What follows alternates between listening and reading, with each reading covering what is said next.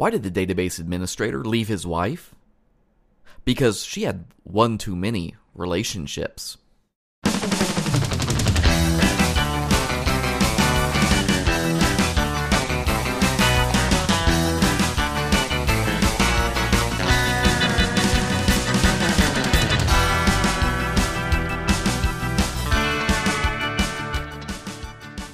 This is Real-Time Overview for Wednesday, November 28, 2018.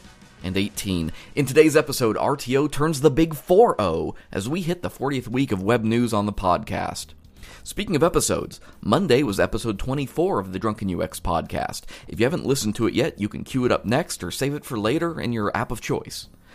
Build Process guest Sean Marcia returned to join Aaron and I in a discussion of the Ruby for Good program and their project Diaperbase, along with how you manage a volunteer open source project. There's a ton of great advice for anyone looking to start a project or contribute to an existing one, so be sure to sit down and give it a listen.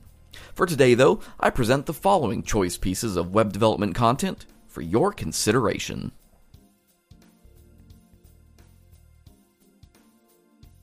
Let's start off really running this week by checking out an article by Rick Veronese called The 6 Rules to Own Design that's been published at UX Collective. Notwithstanding the fact that Rick is also a gentleman of the beard, this article can serve as a gut punch to anyone questioning how to do their best work and how to build confidence in the work that you're doing. And don't be tricked by the title.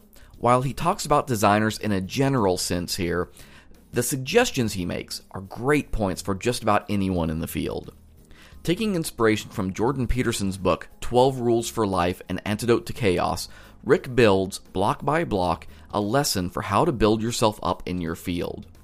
His lesson includes exercises for you to help focus on reinforcing your competence, self-care, networking, and more.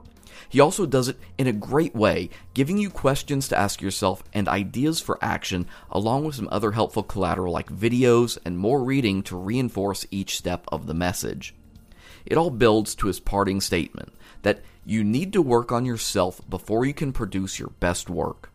Whether you're new to the industry or a seasoned veteran, it can be easy to let yourself get bogged down in the business and politics of our industry, not to mention that little voice in the back of your head that constantly points out how our work isn't good enough.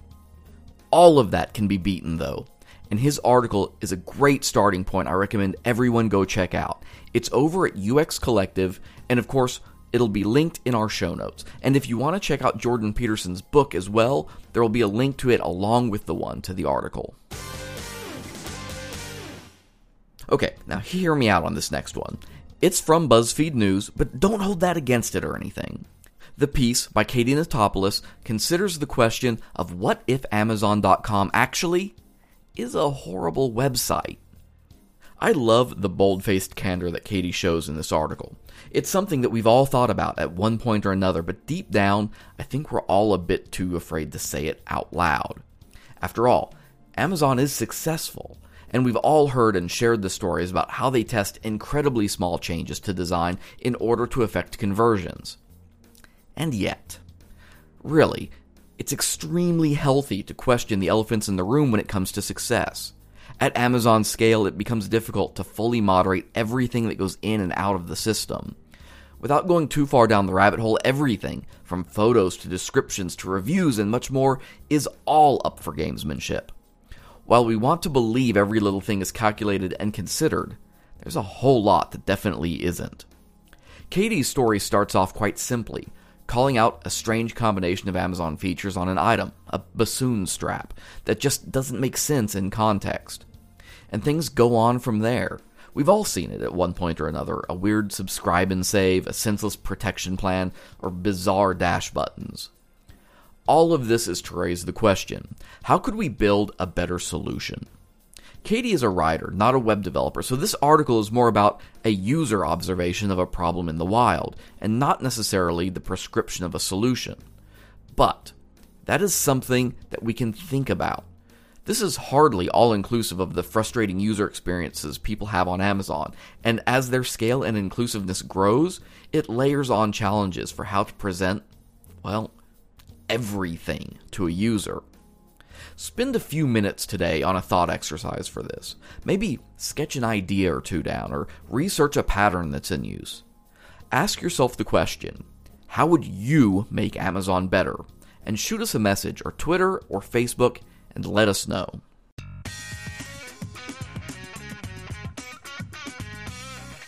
"30 Seconds of CSS" is a simple, curated list of CSS snippets from the team behind 30-second projects.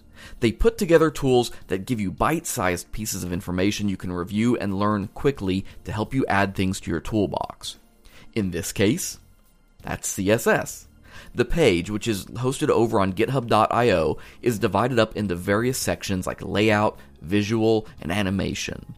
Each section has individual examples listed out, complete with code, example, and explanation of what's going on, and other useful information about the technique. It's the explanation that's really the money part of this tool, as they go into depth explaining just what everything's doing. This can be incredibly useful in helping you understand more complex pieces of CSS involving concepts like keyframes, for instance. There's not much more to it than that, really. You get a few dozen CSS examples with explanations that you can learn in about 30 seconds each. You'll probably know some of them, but I'll guarantee you don't know all of them. Stop by their GitHub page, which will be linked in our show notes, and give it a scan. If you're feeling squirrely, maybe even submit an example of your own for inclusion. Let us know what you found most helpful or surprising from their list. Robin Rendell at CSS Tricks takes our 4th spot this week with his article that makes the case that front-end development is not a problem to be solved. This post is an interesting take on the way we approach HTML and CSS and how over time we continue to layer on tools and processes with the goal of reducing the amount of it we have to write. In fact, he frames this very argument by pointing to Bootstrap and its ilk and their presence on resumes as a quote-unquote skill. The problem is, they aren't skills, they're tools. Front-end development is a skill. Likewise, jQuery is a tool. JavaScript is the skill. If you can only work with Bootstrap and jQuery, then you're going to be in for a bad time when it comes to problem solving for challenges in front-end development. I've made this argument in a different way in the past, but to the same point, that you can't code by muscle memory. By blindly issuing commands you don't understand to have it spit out code you can't write. Aaron actually made the joke in the latest episode of the Drunken UX podcast of the cargo cult, which is the same idea.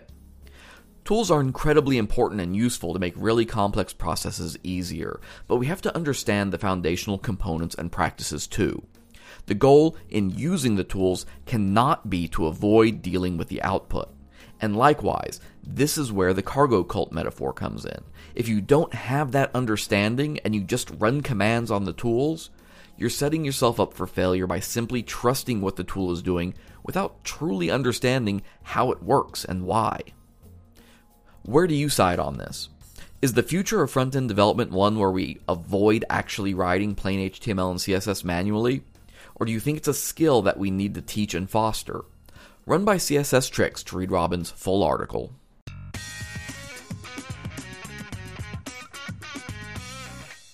In recent weeks, we've covered articles that tackle the large topic of micro UX. From micro experiences to micro interactions, we've made the argument that small things have big impacts. We wrap up this week with a trip to +60 to tackle the third prong of the micro trinity, Microcopy. Microcopy is an important component of the fuel that drives good UX. It can be a part of micro interactions and micro experiences, but it can be more than that as well. Good microcopy ensures that users are motivated, engaged, and reinforced throughout their journey as a user, regardless of the conversion you're pushing on your site. Microcopy works better than animation, color, or sound as an interaction feedback mechanism because it can deliver a complete message to the user. In this way, words are powerful. It can help push a user to make a decision by providing bite-sized chunks of information relevant to what they're thinking about, or it can give them advice on how to use a tool. In the end, what we're talking about is doing as much as possible by writing as little as we can. It's a lesson, ultimately, in communication efficiency. Their article includes a good list of assorted examples to break down all the different ways microcopy can affect the usability of a site. The implementations are diverse and cover a lot of different purpose, which helps showcase just how powerful the idea of microcopy is. Ultimately, I think of it a lot like salt. Microcopy is meant to be sprinkled into a layout to give it flavor. And while we've created a fancy name for it, we've been writing microcopy not just for years, but decades. It takes root in print and television advertising from the past and has reached forward into web development. The name isn't the important part, it's the principle. Like the CSS Tricks article, I agree with +60 that we shouldn't suggest you try to brand yourself as the next microcopy expert. It's just a tool. Copywriting, content marketing, and user experience are the skills that you want to focus on. All of these different micro concepts we've brought up recently are techniques you apply to improve overall success.